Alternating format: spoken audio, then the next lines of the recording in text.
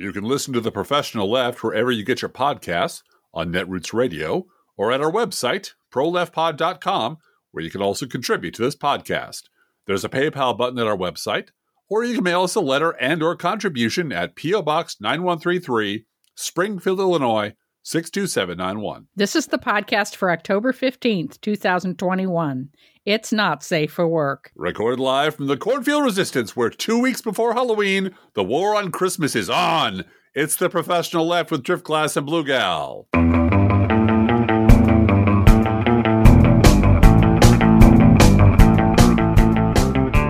Like 603 times Fox News has mentioned Christmas in the past 24 hours. They got one playbook. It's a great excuse for Fox News viewers whose kids are no longer speaking to them, though. Yes. No, it's the war on Christmas. That's why I'm totally alone. Yeah. With no one but Laura Ingraham to keep me company. She's her soothing voice keeping me company, lulling me to sleep. Lulling me to sleep. I love it when she sings the entire Messiah forward and back. It puts me to sleep every time. Mm-hmm. With Mark Levin doing the harmonies. It's so beautiful. Mark Levin on harmony was just, I can't imagine. Yeah, orchestra for dental drills and tin drums. There you go. Oh, God. And, you're right. It's an excuse for people to say, my grandkids don't hate me. They don't think I'm nuts. It's the darn liberals. It's those darn, you know what it is, Blue Gal? It's the Biden vaccine mandates. It's the Biden vaccine mandates. Yeah.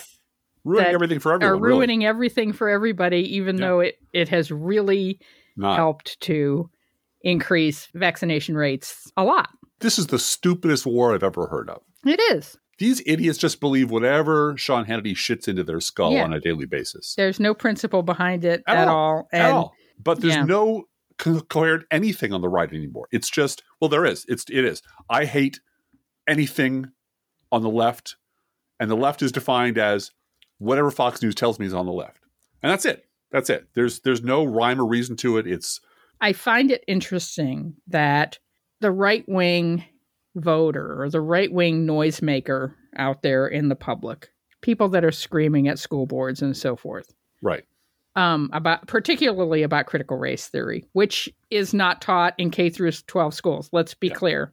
But they seem so upset about their children, if they have any children, but children in general, white children in particular, being taught the history of racism in America. They don't want that. And is that because they want to believe that there is no such thing as racism? Or is it that they just don't want the cultural denunciation that comes from being a racist? Because that's the big complaint among Trumpers. I hate being called a racist. I have black grandbabies and I love them, so therefore I'm not a racist. I have a black friend and therefore I'm not a racist. Yeah. Everyone has a special black friend to prove that they're not racist. I think they share a lot of them, but everyone has a special. I mean, Michael Steele used to be their special black friend who would prove that we're not racist. We got a black. And all of any 5 African American people who show up at a Trump rally are put right behind Donald Trump. Of course. And that's the thing. It's not the cleverest thing. I'm not sure if it's the truest thing. One of the cleverest things I saw was pictures, black and white pictures of really angry, racist, Southern white school kids, high school kids, thugs, pelting people trying to integrate a school with lies and filth and things and signs. And the caption was, the fear of critical race theory comes down to these people who did this in the 50s and 60s, not wanting their kids to learn they did it in the 50s and 60s. And a lot of these people are just fucking ashamed and in denial. And because as we've said many times, as Alan Rickman said long before we did, villains don't think they're the villains. Right. So calling them a villain is just rude and wrong and an affront to their good Christian sensibilities, because none of these people think they're the bad guy. And they manifestly are, but that's the problem. You're not going to persuade people to stop doing something if they don't understand that it's wrong, and they don't understand that this is wrong. They understand that the entire liberal media and every liberal in America and all the black people and all the brown people and all the mouthy women and Joe Biden and Chinese satellites are all in a giant conspiracy to keep the truth from them. And they can only believe what they see on Fox News and Newsmax. That's it. Mhm. There's no other source they can believe. And that's the end of these people. That is the sociological and evolutionary cul-de-sac that they have trapped themselves in. There's no way out for them. There's no way forward or out. They have to keep digging deeper, because the alternative is to look at themselves in the mirror, see them as we see them, even partially, and that will destroy them. That's why the whole idea of messaging just makes me laugh, because the whole argument that our Never Trump allies have, and that half the people in this country have against Democrats, is we message poorly. We're bad messengers. You need to message better. People in this country don't even know what's in the Joe Biden bill. All right, let's take one thing, for example. Just one thing. Not what's in the bill, just a thing. Critical race theory is not taught in any school in this country. Every racist idiot who watches Fox News in the country is hysterical that their kids are being brainwashed by something that doesn't exist. Mm-hmm. Now, this has been messaged on the left and by school boards and by teachers and by boards of education and every other source I can think of that used to be credible to death. And it never fucking penetrates. Mm-hmm. It doesn't matter how well you message. It doesn't matter how much you engage. It doesn't matter how many different ways you tell them this is not a thing and I can prove to you why. They have decided this is one of the many, many hills they're going to goddamn well die on.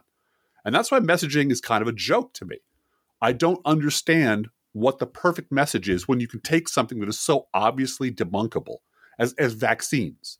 Mm-hmm. Or as critical race theory, and all the experts and all the language and all the outreach and all the hand-holding and all the please grandma, please get the shot, none of it works because these people are fucking brain dead. You can't talk a zombie out of being a zombie.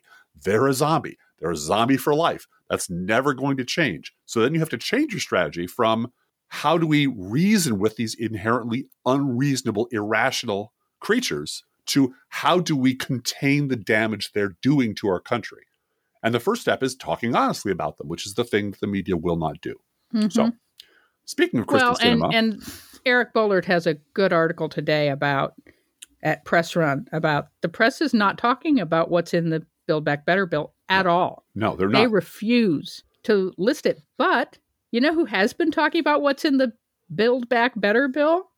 Elizabeth Warren. Yeah. I saw her do that. She's been on late night shows. I know. And Bernie Buttigieg. Sanders has been on late night. I can't believe how many liberals are out there on television this week talking about what's in the bill over and over again. And so there is messaging going on. Well, yeah. I think you and I sometimes don't see it because we're neck deep in this all day long. And if it is a progressive or a Democrat talking about something we already know, because you and I can quote chapter and verse about what's in the Build Back Better bill. Yeah. Well, and can I just say that messaging is a funny word? Mm-hmm, yeah. Because I don't understand how the savvy political experts think that it works. Mm-hmm, because they seem to be talking about a group of people who are so fucking clueless that they can't tell the difference between the parties. There's a fascist party and the crazy racist party and the not fascist, not crazy racist party. And the fascist, crazy racist party is doing fascist, crazy racist things every fucking day. And the normal party, the same party, is trying to stop them or do other things or pass policies or fix pipes and things like that. Mm-hmm. But this group of people who needs to be messaged to are apparently so clueless that they have no idea who's on which side of anything. But they can be persuaded by a good ad and some straight talk. And I think we sometimes forget, too, us political junkies, that the default position in America is don't vote. Oh, yeah. No, I understand that. But that's not what I'm hearing from the savvy political actors. Yeah, right. I'm hearing that there's people out there who can be persuaded, who are on the fence. Right. What fucking fence are they on? No. And these people are they're so politically tuned in that they can be flipped back and forth every election by messaging. Well, if your salary depends on being able to flip people back and forth by messaging, and you're talking to a first-time candidate or somebody who, I want to get out there and persuade people to vote for me. If your salary depends on that myth, you're going to keep on pushing it. Well, and I've heard every time this subject comes up, even lightly comes up. You know, okay, who exactly are these people? What do they read? Where are they getting? Are they getting the message from Fox News? In which case, they're Republicans, so they're unreachable. Where are they getting this news? Where are they getting the I don't know what's in everything critical race theory? Are they getting it from their kids' papers? Are they getting it from Grit? Are they getting it from the Daily Shopper, the Penny Saver? Where are they standing in line at the grocery store looking at the National Enquirer? Where are they getting the information on which they're basing their stupid decisions? And whenever I hear that conversation go down that road, the people who are selling this bullshit start talking in very big, glowing, gassy terms. Like, the American people, the American, voters are not that smart. Voters are very smart. Voters are very savvy. Voters aren't very savvy. And like, oh, you have no idea what the fuck you're talking about. You have this bullshit theory of politics that's about 50 years out of date. But because you control the camera and the microphone, you're just going to keep selling it. And I haven't seen any example of messaging doing anything substantial on that level. In fact, we had a bench test of this in 2020. We were told with absolute certainty by the savviest of all political operators, the Lincoln Project guys, who've gotten over 1 million Republicans elected in the last 5 years, told us, if you just give us all your money and get the hell out of our way, we will knock off Susan Collins, we will knock off Lindsey Graham without even breaking a sweat, because we fucking know messaging, man. We know how to get voters to the polls. And you know what? Every candidate they targeted lost. I'm sorry, every candidate they targeted won by more than they won in the previous election. So I want all the savvy message people to shut up, because clearly you don't know how to run in a Democratic primary or in a general election. You know how to get racists to the polls, but so do I. So does any idiot. Yes. and so the thing that bothers me is not that Democrats are bad at fighting. There are Democrats stacked 3 deep who are willing and able and eager to fight. Katie Porter is a warrior. Pete Buttigieg can explain everything. And you're right, Elizabeth Warren was on television. The problem we have is we have an arsenal full of mortar shells, but no mortars. We have no delivery system. There's no liberal Fox News. There's no liberal OAN. There's liberal Crooks and Liars. There's liberal Driftglass, Blogspot.com. There's Hal Sparks on the radio, but there's no equivalent at all. So then it gets down to who gets booked on the Sunday shows. Well, I don't think it gets down to that. You and I had this conversation earlier this week about I would rather have Elizabeth Warren on a 10-minute slot on Seth Meyers. Fair point. Yep. Than have her be on 3 Sundays out of 4 on Meet the Press. I stand corrected. She's not talking to anybody that needs any persuasion. Right. If she's on Meet the Press. And that's the thing. She's on and I agree wholeheartedly with that, but she's on an entertainment show. Right. Well, she's on a show where occasional voters are going to watch to be entertained, and they're going to say, wow, childcare. I need that. That's what that bill does? Oh my God, I need that. My childcare place closed during the pandemic, and she's promising to reopen it with the Build Back Better bill. God, that'd be great. I better support that, right? And this gets us back to, I agree with you. I'm over here. You're absolutely right, because my wife is very smart. She's smarter than me. Smartest thing I ever did, marry this woman. But it gets back to the Jon Stewart discussion we used to have years ago. Right. Which is, what the hell is Jon Stewart doing being the default news source for millions of Americans? Why is this comedy? And he used to make the joke himself. And why are people that watch Jon Stewart more informed than any other news source? Exactly. And Jon Stewart used to say, look, I follow a show about puppets talking dirty. Why are you turning to me for the news? It's precisely because the people who are in charge of the news, who are supposed to be doing the news, delivering the message of what's in the bill and why it's important to you, and here are the 2 sides, will not do it. Have just categorically failed to do their job. So because the mainstream media is so afraid of being tagged as liberal and so afraid of being bulldozed, which is exactly why they won't talk about what's in the bill. Exactly. They want to talk about the price tag, and they want to talk about he said, she said, both sides. That's right. Yeah. That's right. Which leaves us back where we started, which is there's no delivery system, reliable news-based delivery system for all the warriors who are lined up 3 deep.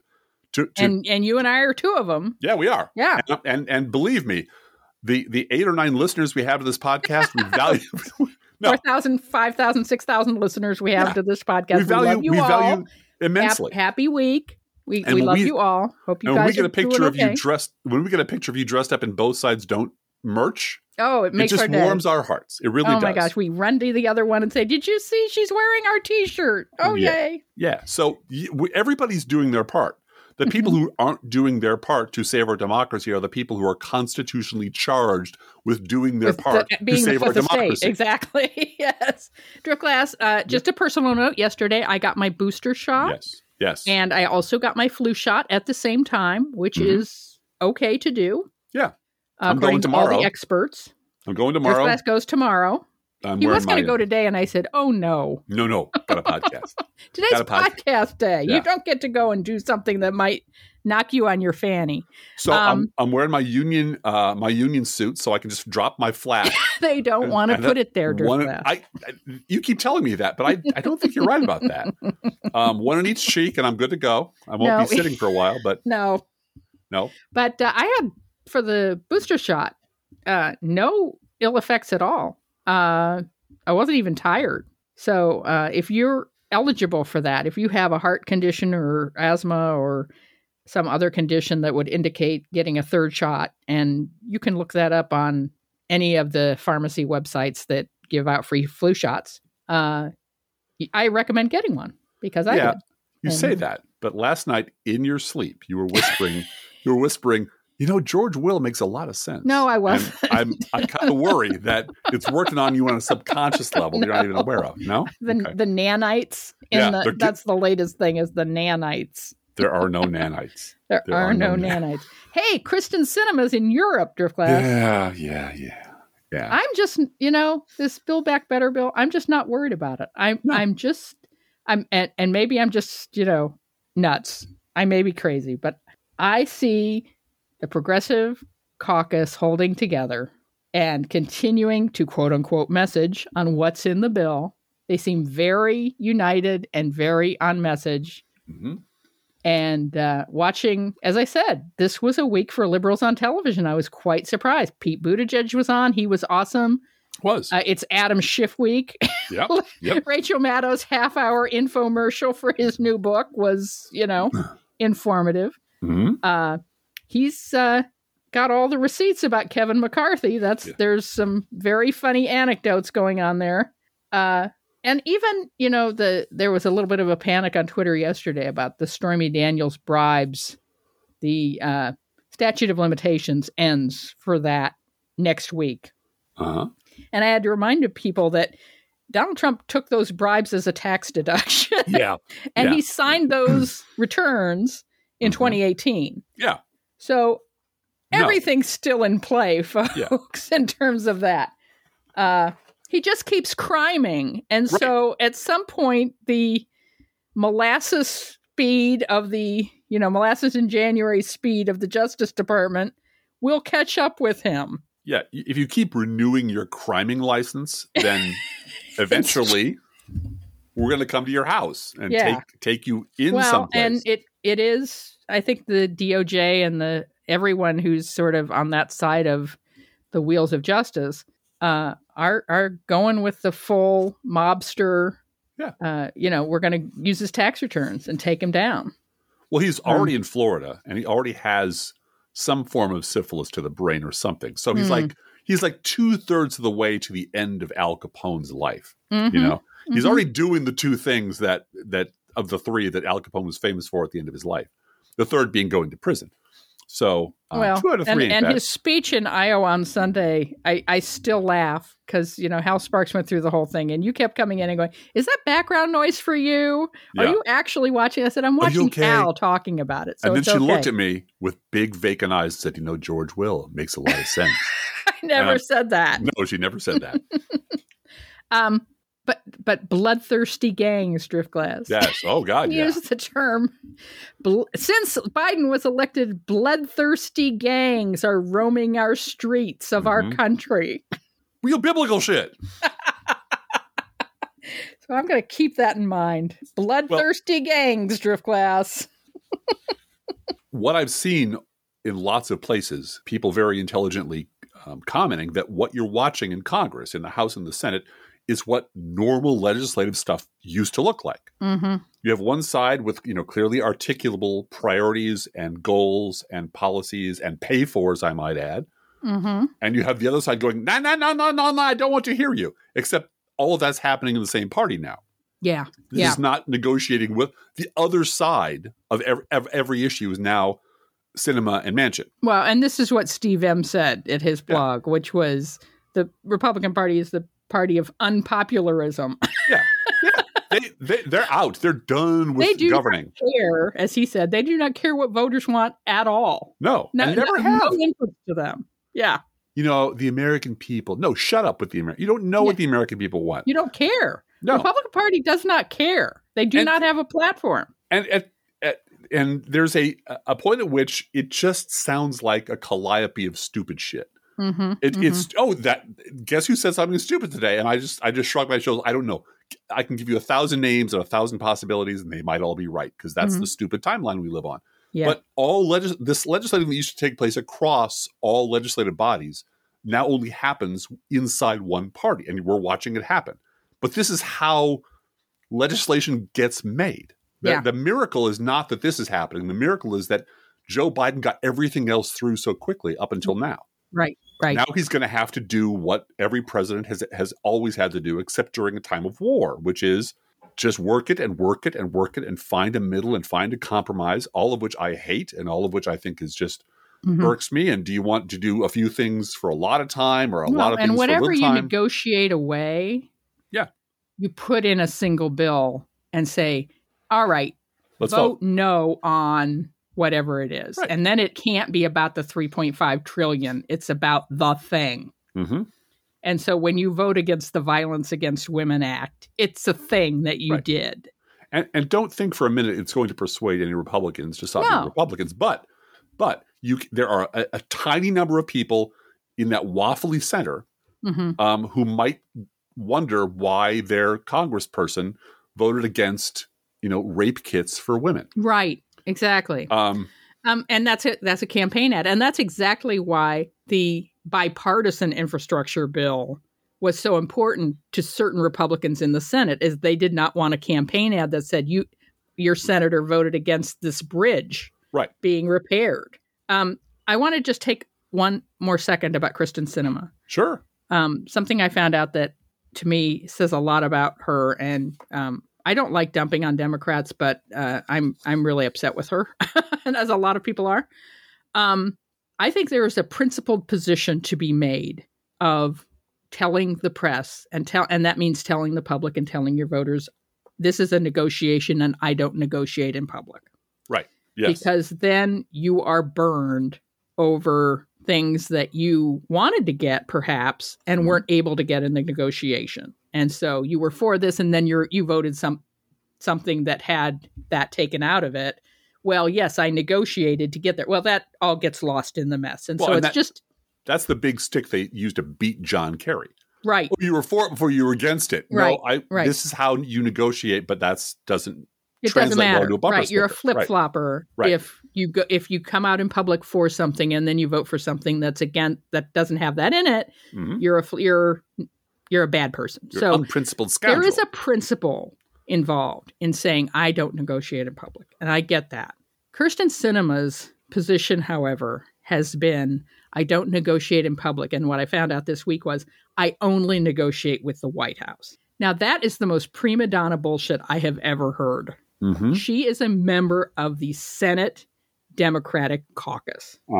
Her colleagues don't know what she wants. Her colleagues don't know what is happening with those negotiations. And for her to say, well, I only negotiate with the White House is, it says a lot about her and her ego and her narcissism. And we just don't have time for that in the Democratic Party. No. And so she's, in my opinion, speaking today, she's a one-term senator. Yeah. And I hope we can hold on to that seat. Me too.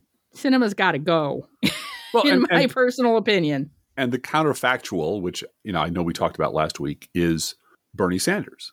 Bernie Sanders has just as much right and just as in principle more of a right to say, no, I'm getting Medicare for all, or I'm going to burn this bill down. Right. But he doesn't do that, and he's made that clear on television. He said, I love Medicare for all, and that's what I would want. But I'm one of 50 Democrats. Right. And so I have to ask for things that I want, and I'm not going to get all of them. Right. And that's how how government works in a democracy. Right. And Kristen Sinema is just a selfish child who wants attention, the way she dresses, the way she talks, the way she frumps, the way she flips, the way she bounces around the Senate, the way she decides, I'm going to Europe. Bye. Is all such fucking narcissistic bullshit. And I used to believe a lot of things. I don't believe any of those things anymore. And well, what are you going to believe next week? Well, I don't know. Depends on, which way the wind's blowing. And you're right. She's one term, but she has a chip now. She gets to play this chip until her term is over. And she's going to I've made the mistake in a past podcast of saying it's 2026. It's not. It's 2024. Yeah. So. But that's guess what? I remember vividly the Obamacare bill. Yes. I remember the corn husker kickback, whatever it was called. I remember people, hijacking, holding the whole thing ransom because you needed 60 votes.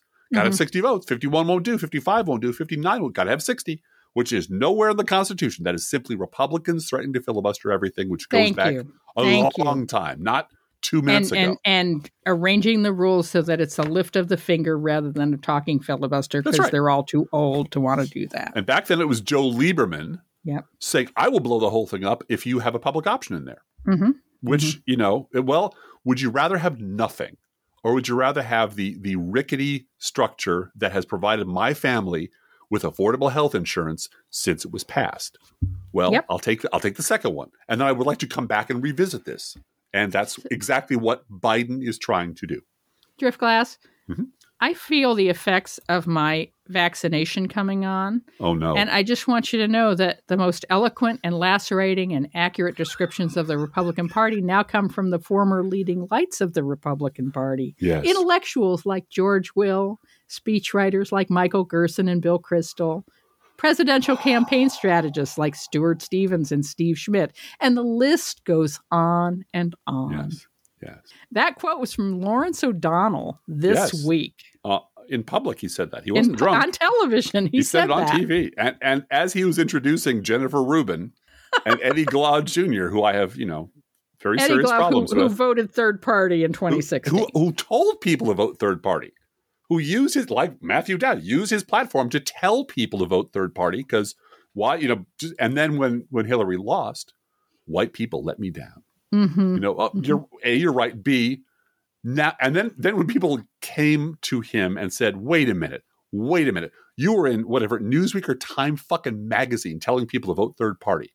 Well, now's not the time for vote shaming. Of course, it's never the time to shame someone who's done something shameful, as long as they have a seat at the goddamn table. As long as they're on TV, you don't shame them into that. But yeah, this is Lawrence O'Donnell, who it was jaw dropping. I wrote a whole post and it's been, celebrated, well received. Apparently, Charlie Pierce tweeted it. Charlie Pierce, guy on Twitter named Charlie Pierce on the social media platform that I was kicked off of in January for calling someone trash. This is all a mystery to me. Apparently thought, he likes Lawrence O'Donnell. He respects him, respected his father, but O'Donnell was just dead wrong. And he was dead wrong because, it is clearly now MSNBC policy to rehabilitate Bush regime Republicans. Right. And market themselves as the platform for those people. And the emphasis in the sentence that I put in my own head when I reread it, because I was just stunned into immobility. When I was sitting with you in the living room when we were watching it, and you looked like you were ready to kill yourself. What? Well, I was ready to kill somebody. Yeah. The emphasis is on the word most in my mind. Yeah. The most eloquent and lacerating and accurate descriptions of the Republican Party now come from the former leading lights of the Republican Party. And then we go through the list, all of whom are either MSNBC employees or paid MSNBC contributors or frequent guests. There's and the list goes on and on because, they're all people who are signed, who have their paycheck signed by the same person who signed Lawrence O'Donnell's paycheck. Right. Clearly, maybe there's some sort of clearance sale. They have a quota they have to meet of putting Charlie Sykes's and George Will's and Rick Wilson's on TV X number of hours a day. That clearly seems to be something written into the MSNBC bylaws. And maybe Lawrence O'Donnell said, look, I'll get all this shit out of the way in one shot. I'll name check all of them. as I read from a Michael Gerson column and then introduce Jennifer Rubin. And then that's my quarter your for liberal the month. TV. That's my quarter for the month. And I can go off and do whatever I want to do. But the idea that, well, wait a minute. No, the most eloquent and lacerating and accurate descriptions of the GOP have been coming from the left for decades now. These assholes shit on us, call us alarmists, call us crackpots, and then pretended we didn't exist once everything we told them was going to come came to pass. Mm-hmm. And they have contributed nothing to the political dialogue of this country other than stealing from liberals. And then saying, oh, no, I just invented this shit. I just made this shit up. I went so far as to say, I wrote a 16,500 word essay on Michael Gerson. You just couldn't let it go, Driftglass. On Michael Gerson, only on Michael Gerson, saying, I know that everyone wants to huddle under Michael Gerson as a real moral man, a conservative, but he's a Christian moral man. No, he's not at all. Here are all the columns where he just lacerates the left and mocks Barack Obama and makes fun of people who are telling him that your party is problematic. He never missed an opportunity to call Barack Obama everything but uppity. And then when it all blew up in his face, he kept his job at the Washington Post, and then he gets pats on the head on MSNBC for ripping off the same people that he made a living shitting on 5 minutes ago. And I have a real big problem with that. And my problem with that is fairly well known. But I have a really big problem with Lawrence O'Donnell being the launch pad for this bullshit. Mm-hmm. I am sick and fucking tired of there's a limited amount of bandwidth available on cable television. And a whole bunch of it is being used these days to rehabilitate people who should be at the back of the line saying, may I please come in? How can I help you? Please give me a liberal to assist. Tell me what I can do to help you advance your agenda because my agenda is fucked. But they don't do that. This morning, who was on Morning Joe for 30 fucking minutes? Christy Todd Whitman. What was she saying? The Republican Party's crazy, but the Democrats are too. What we really need is a third party. Perhaps a third party is a good idea. And I'm just looking up at heaven going, I bring this on myself. I wonder if she wants no labels candidates to come in and represent that third party. No, she has a new, I'll tell you what, I will premiere the title of my post here on this podcast. And the title of my post, which is almost ready to print, is Here Comes Your 19th Third Way Shakedown. I thought that was pretty clever too. That's really good. Going all the way back to the dark days of 2006 when David Brooks, just a young man fresh off the boat, thought, what this country needs is a third party to fight the Thomas DeLays on the right and the Netroots Thomas DeLays on the left because they primaried my very good friend Joe Lieberman. So we need let's call it a McCain-Lieberman party. And not since that time, it goes back before that. But every time one of these smug Beltway insider assholes stubs their toe, or an Adam Kinzinger wakes up one day to discover that his Republican Party is full of Republicans, their solution is, well, we have to have a third party. Well, why can't you just help Democrats? Oh, no, Democrats are icky. They're bad. They want bad things. Well, what is it exactly about their agenda you don't like? Well, I don't like that they're not Romney, Ryan 2012. That's what I want. Mm-hmm. So in another post I wrote today, I've been writing a lot, called Never Trumpers in Disarray. Jennifer Rubin and Jonah Goldberg are having a slap fight. Oh, no. I hate it when that happens. Sorry. No, Mona Charen and on the Bulwark about who's purer and who's the truer conservative. But she finally admits that, look, I'm misquoting her now, but there's nothing wrong with us trying to get inside the Democratic Party and make it do what we want it to do. That's not partisanship. That's just realism. And of course, because these people have nothing left. We are, as I said last week, the last chopper out of Saigon. Right. And they have no place else to go. But they're wearing their Russian mink coats into the soup kitchen after the revolution. Absolutely right. Yeah. And treating everyone as the help. Tea and sandwiches. And the people handed to them. Yes. The people who warned them this was coming are either still serfs to be waved away, or don't exist at all. Right. We don't exist at all. Lawrence O'Donnell apparently doesn't believe the entire corpus of liberal critique of the right going back 30, 40 years exists at all. Or else why would he say what he said? Anyway, You pushed a button of mine there, Blue Gal. Well, I've got another button to push. You know that Katie Couric is under fire this week. Uh-huh. Because she edited an interview she did with Ruth Bader Ginsburg. Oh, okay. Where, Ruth Bader Ginsburg in her 90s basically said Colin Kaepernick should be grateful that he lives in the United States of America. Mm-hmm. And that didn't go along with the story that Katie Couric wanted to tell about RBG. And, I get that. But you have an obligation. This is Katie Couric's job to cover these things. Do you know who Katie Couric called for journalistic advice on what to do about that answer to the question? I don't, but I'm averting my eyes now because it's going to hurt me. It's David Brooks. Oh, fuck. She called her good friend David Brooks, and he said, you should delete that because she probably didn't understand the question. Yeah. Yep.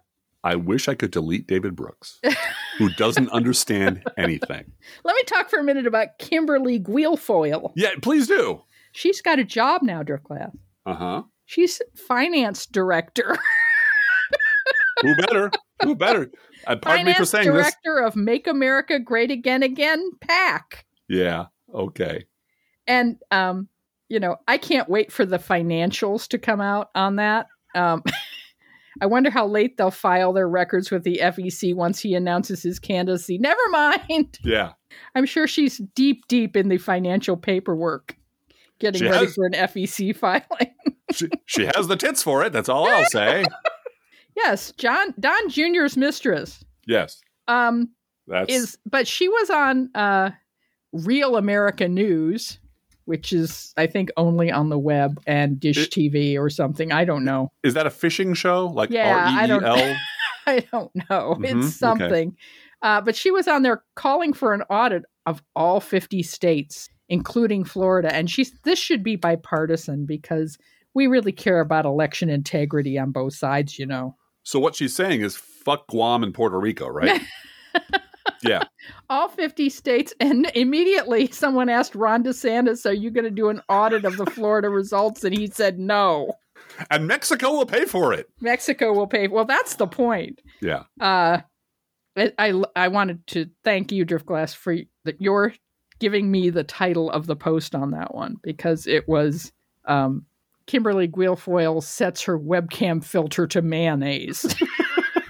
She was literally transparent like Casper the Friendly Ghost. Yeah. And we figured it was a Halloween costume tryout because of the makeup also, Mm-hmm. But, and I am really not someone that likes to particularly talk about women and their appearance as part of the conversation. No. But setting that webcam filter was a choice. Uh-huh. And she made a number of bad lifestyle choices in her life. She has, and she's ended up as, Don Jr.'s mistress. So right. Yeah. Yeah. You want to talk about the Matthew Dowd interview?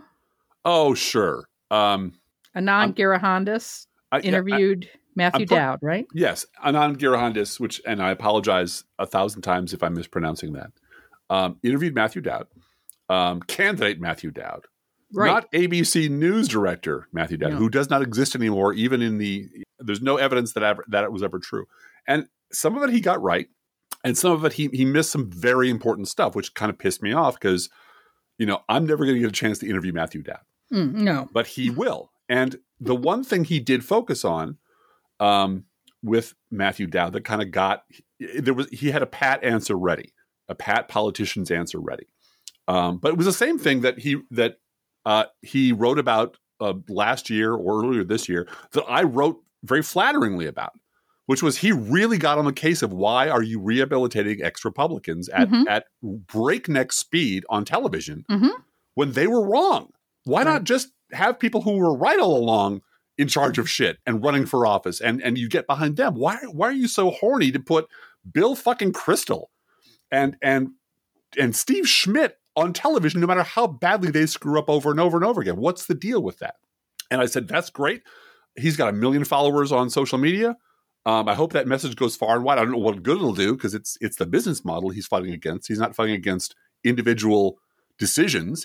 This is our company. This is what we make. We make former Republicans.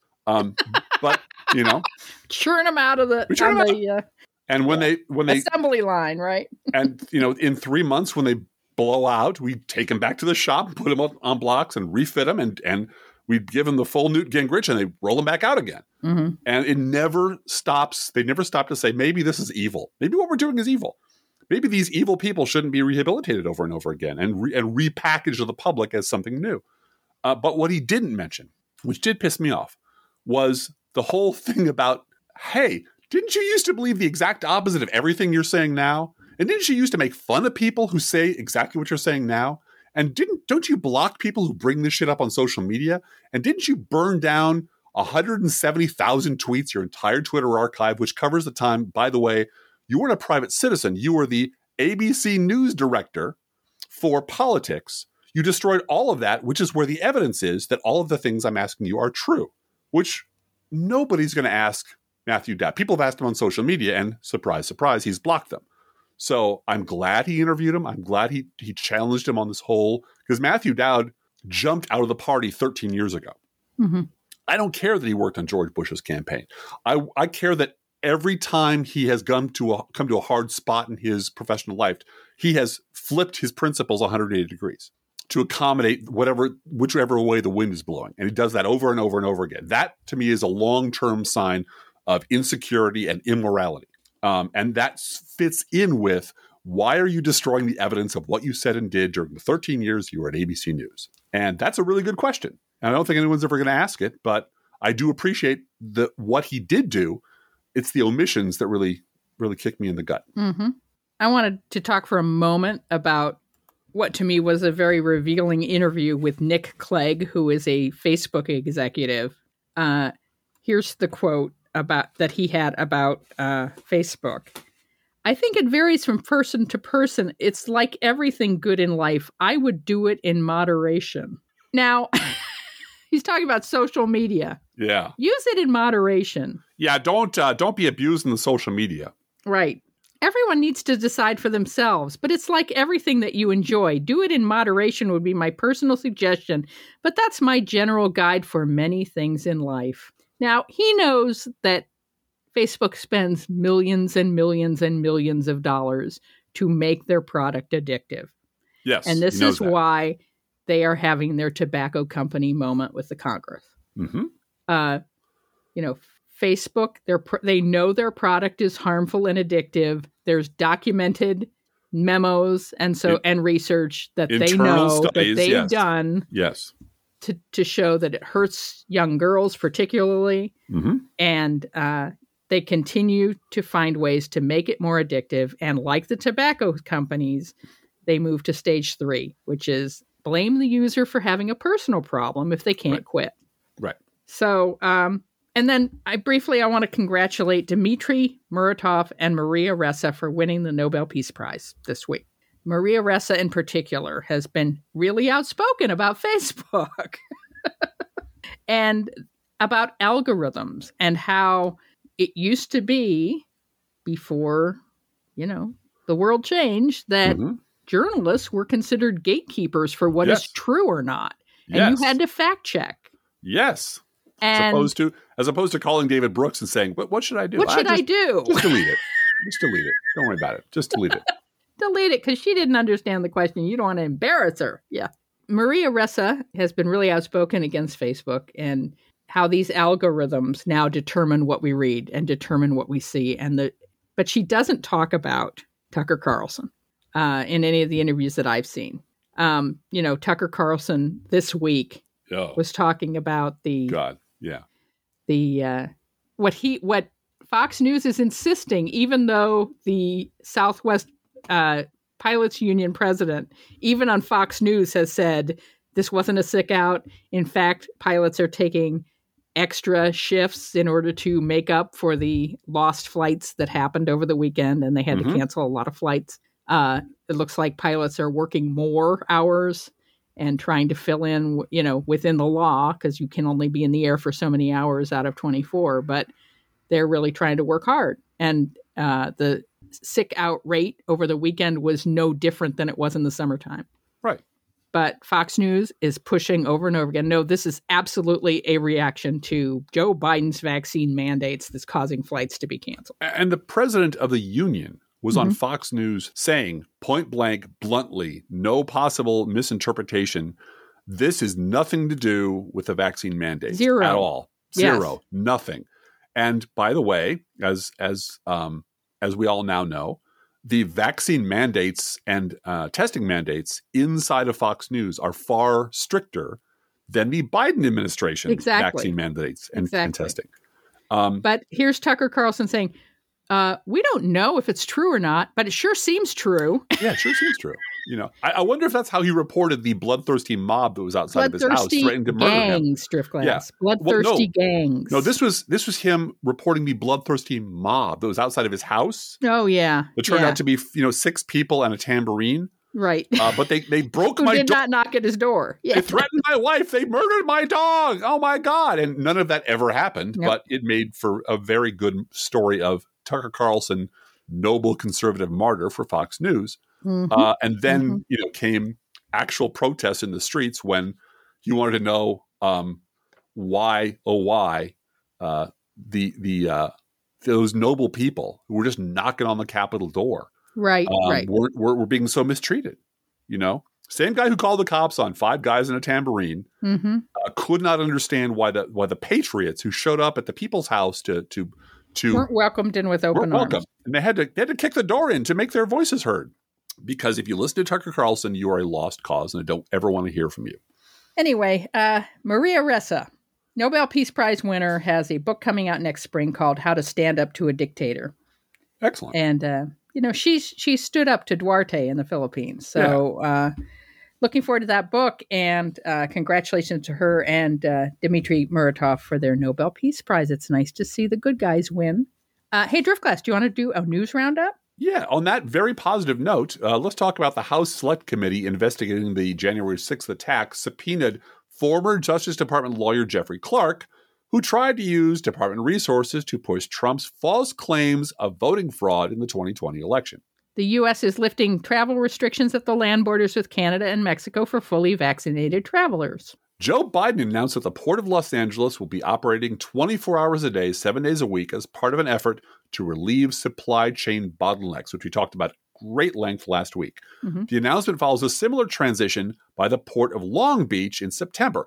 Together, the ports in LA and Long Beach account for 40% of all shipping containers entering the United States. So if you're thinking about a civil war, think about cutting off 40% of all the shipping that comes to your shitty little town. I'm wondering, too, if part of what's going on isn't truck drivers deciding to retire, because that's the next bottleneck. As you know, Blue Gal, I used to be in the workforce development business. Yes. And we were revolutionary a million years ago when I did this for focusing not on everything, throwing money at everybody, because there's never enough money for even 5% of the people you need to help.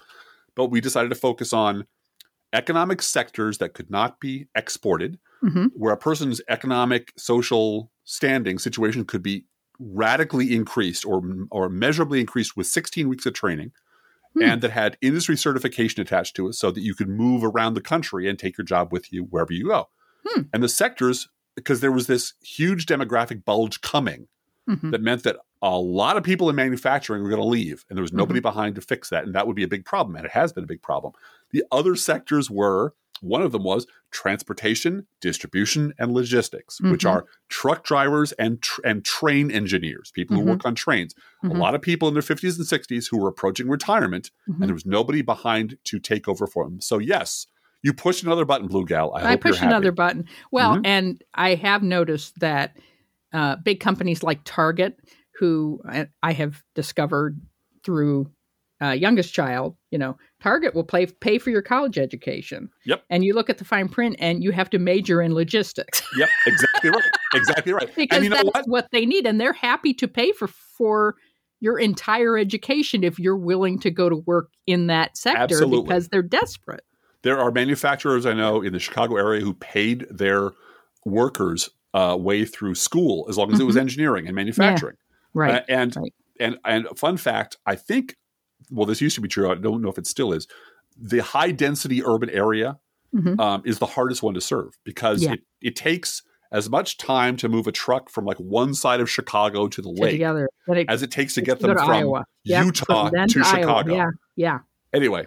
Absolutely. It's city driving and with a truck is just so hard. Well, and truck to train to ship to whatever is with thousands coming in is a massive undertaking. And it's why it's logistics is a big part of it. Yeah. Anyway. The Biden administration announced a plan to develop wind farms along the entire U.S. coastline. Yeah. Is Mexico going to pay for it, Dirk?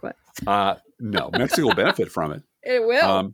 And fun fact, one of the things that we advocated strongly be manufactured in this country was windmills. I think we need to surround Mar-a-Lago with windmills. Yes, all blowing inward. Watch that hair just go every which way. You can't even go outside anymore, really. Despite what you read on your crazy Uncle Liberty's Facebook page, Pfizer's COVID-19 vaccine does not contain fetal cells. Mm-hmm. And that is a James O'Keefe lie, by the way. Despite what you heard and saw all over Fox News, Southwest Airlines flight cancellations have nothing to do with a vaccine mandate. In fact, Fox News' own vaccine and testing mandates are much stricter than the Biden administration's, and they seem to be able to program 24/7, 365. Speaking of boutique third-party bullshit, Andrew Yang was murdered on Twitter. Gang. Yeah. Oh, I guess they're not there anymore. No, they weren't there to defend him because he decided to announce that, look, if there was a forward party car, it wouldn't turn left or right. It would just go straight ahead, which is greeted with a whole bunch of people saying, so it would be a useless car, right? You can't drive those in the city. That's for sure. No. Drive them right off a cliff, though. This week in, yes, even Liz Cheney and Adam Kinzinger news, every single House Republican voted to default on our national debt rather than paying for the $7 trillion spending spree they went on during the Trump administration. Yes, even Liz Cheney and Adam Kinzinger? No! Yes, even them, because they're Republicans. This is via David Axelrod on Twitter on a day when the Chicago Fraternal Order of Police urged its members to resist a city vaccine mandate. Came the sad and ironic news that the union's former president has died of, you guessed, COVID-19. And from the New York Times, hundreds of police officers have died from COVID. Vaccines remain a hard sell. Far more law enforcement officers in the United States have died from COVID-19 than from any other work-related cause in 2020 and 2021. Even so, police unions are fighting vaccine mandates. We have to wonder where they get their news. Yeah.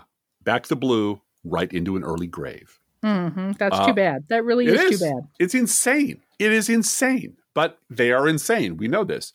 Now, remember those hundreds of billions of dollars of your tax money that we shipped to Afghanistan? Well, CNN has helpfully listed some of the things that you bought with your money. There's $500 million of aircraft that flew for about a year. There's a huge $85 million hotel that was never opened and sits in disrepair. There are camouflage uniforms for the Afghan army whose fancy pattern would cost an extra $28 million. There's a healthcare facility listed as located in the, quote, Mediterranean Sea. These are part of a catalog of, quote, waste, fraud, and abuse complaints made against the United States reconstruction efforts in Afghanistan, an effort totaling $145 billion over 20 years, made by the United States' own Inspector General. This week, Virginia GOP Secretary of State candidate and Arizona audit advocate Mark Fincham brought a rally mob to their feet by declaring that Donald Trump won. This was shortly after a flag flown at the January 6th insurrection was brought on stage, and the crowd said the Pledge of Allegiance to it, as if it is some sort of sacred artifact. This is straight fascist shit. Mm-hmm. Absolutely. Mm-hmm. In local news, at a St. Charles, Illinois school board meeting, a member has resigned over alleged harassment. Citing unrelenting harassment by community members, St. Charles school board member Carolyn Weibel on Tuesday resigned from the board. It's a volatile time in our district, community, state, and country, she said in a statement. It's a delicate balance between free speech and safety and security. It has escalated into being an unsafe environment at board meetings, in my car, and in my home. During Tuesday's St. Charles school board meeting, she described some of the ways she's been harassed to her fellow board members.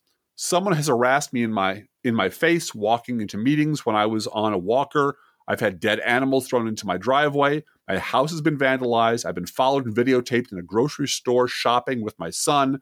My home was broken into. My car was vandalized. And these people continue to libel me, she said during the public comment portion of the meeting. And the Department of Justice, this is just like January 6th. They need to go after the people that are funding this bullshit. Because remember, it's the Kochs. It is.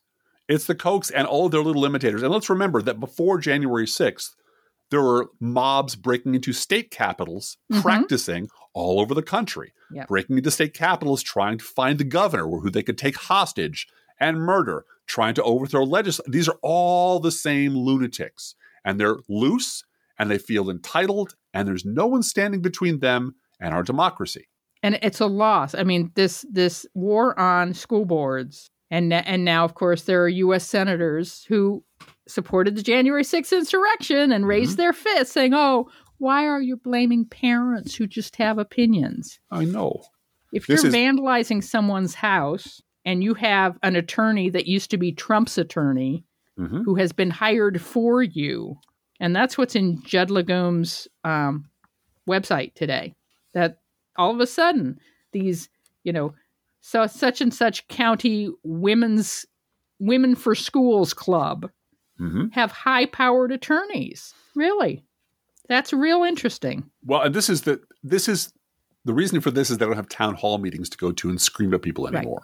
Right. This is extremely reminiscent of ordinary, raucous, but understood. You get 2 minutes to speak town hall meetings that were suddenly during the Obama administration flooded with lunatics screaming about, I don't want my country turned into Soviet Russia. Healthcare is communism. And you find out that person gets a lifetime job at some Koch brothers outfit. And she did. And she still is working for them. Yes, she is. But it was an orchestrated attack on the softest point in democracy, where you have public officials who are there just to answer your questions as best they can and maybe engage in a little and school board members who've never, their names are never in the paper. They're there to serve. Right. They're there to talk mostly about how do we get the school lunches, done correctly. And we have a bunch of kids who are out with smallpox and how do we get backpacks to poor children?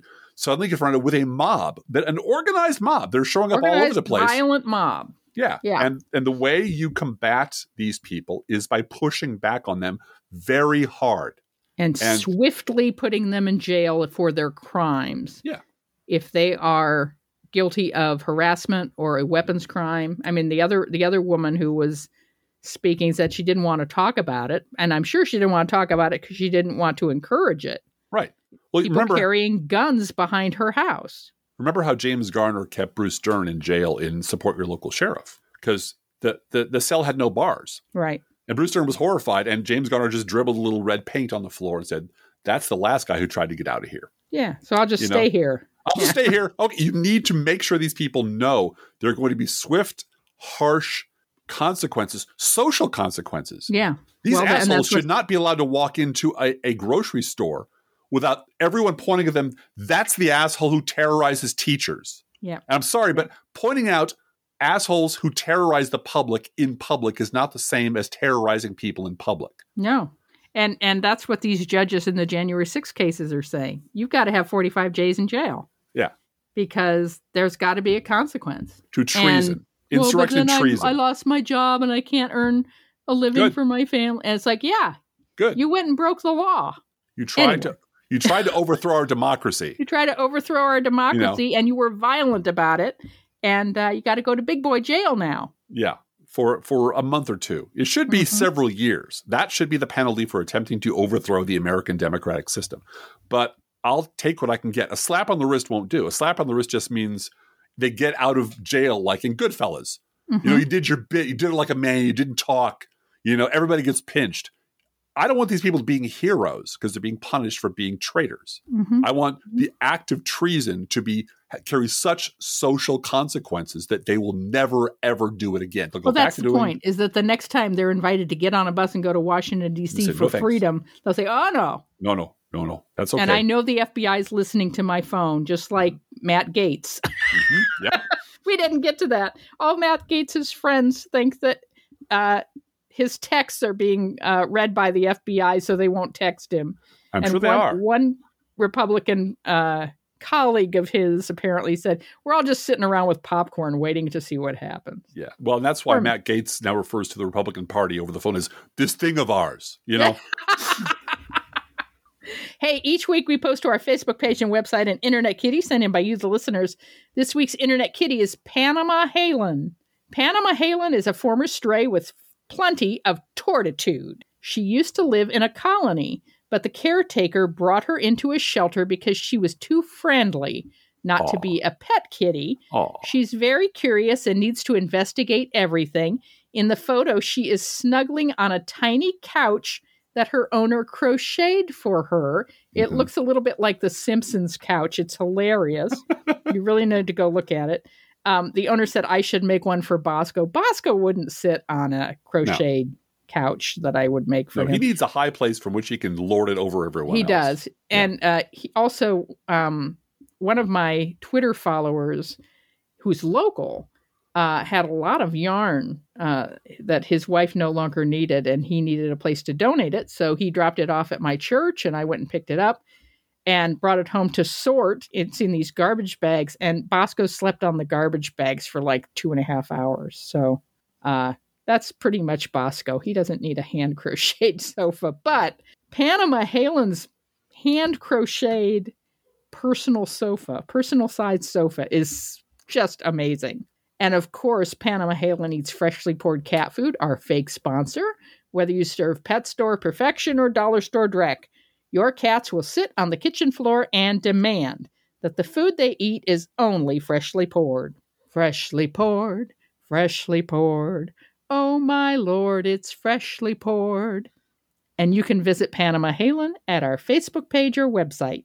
And you can send your Internet Kitty, dog, or other pet to us at our email address, proleftpodcast@gmail.com, where you can also write to both of us. Feel free to write us. We love hearing from you.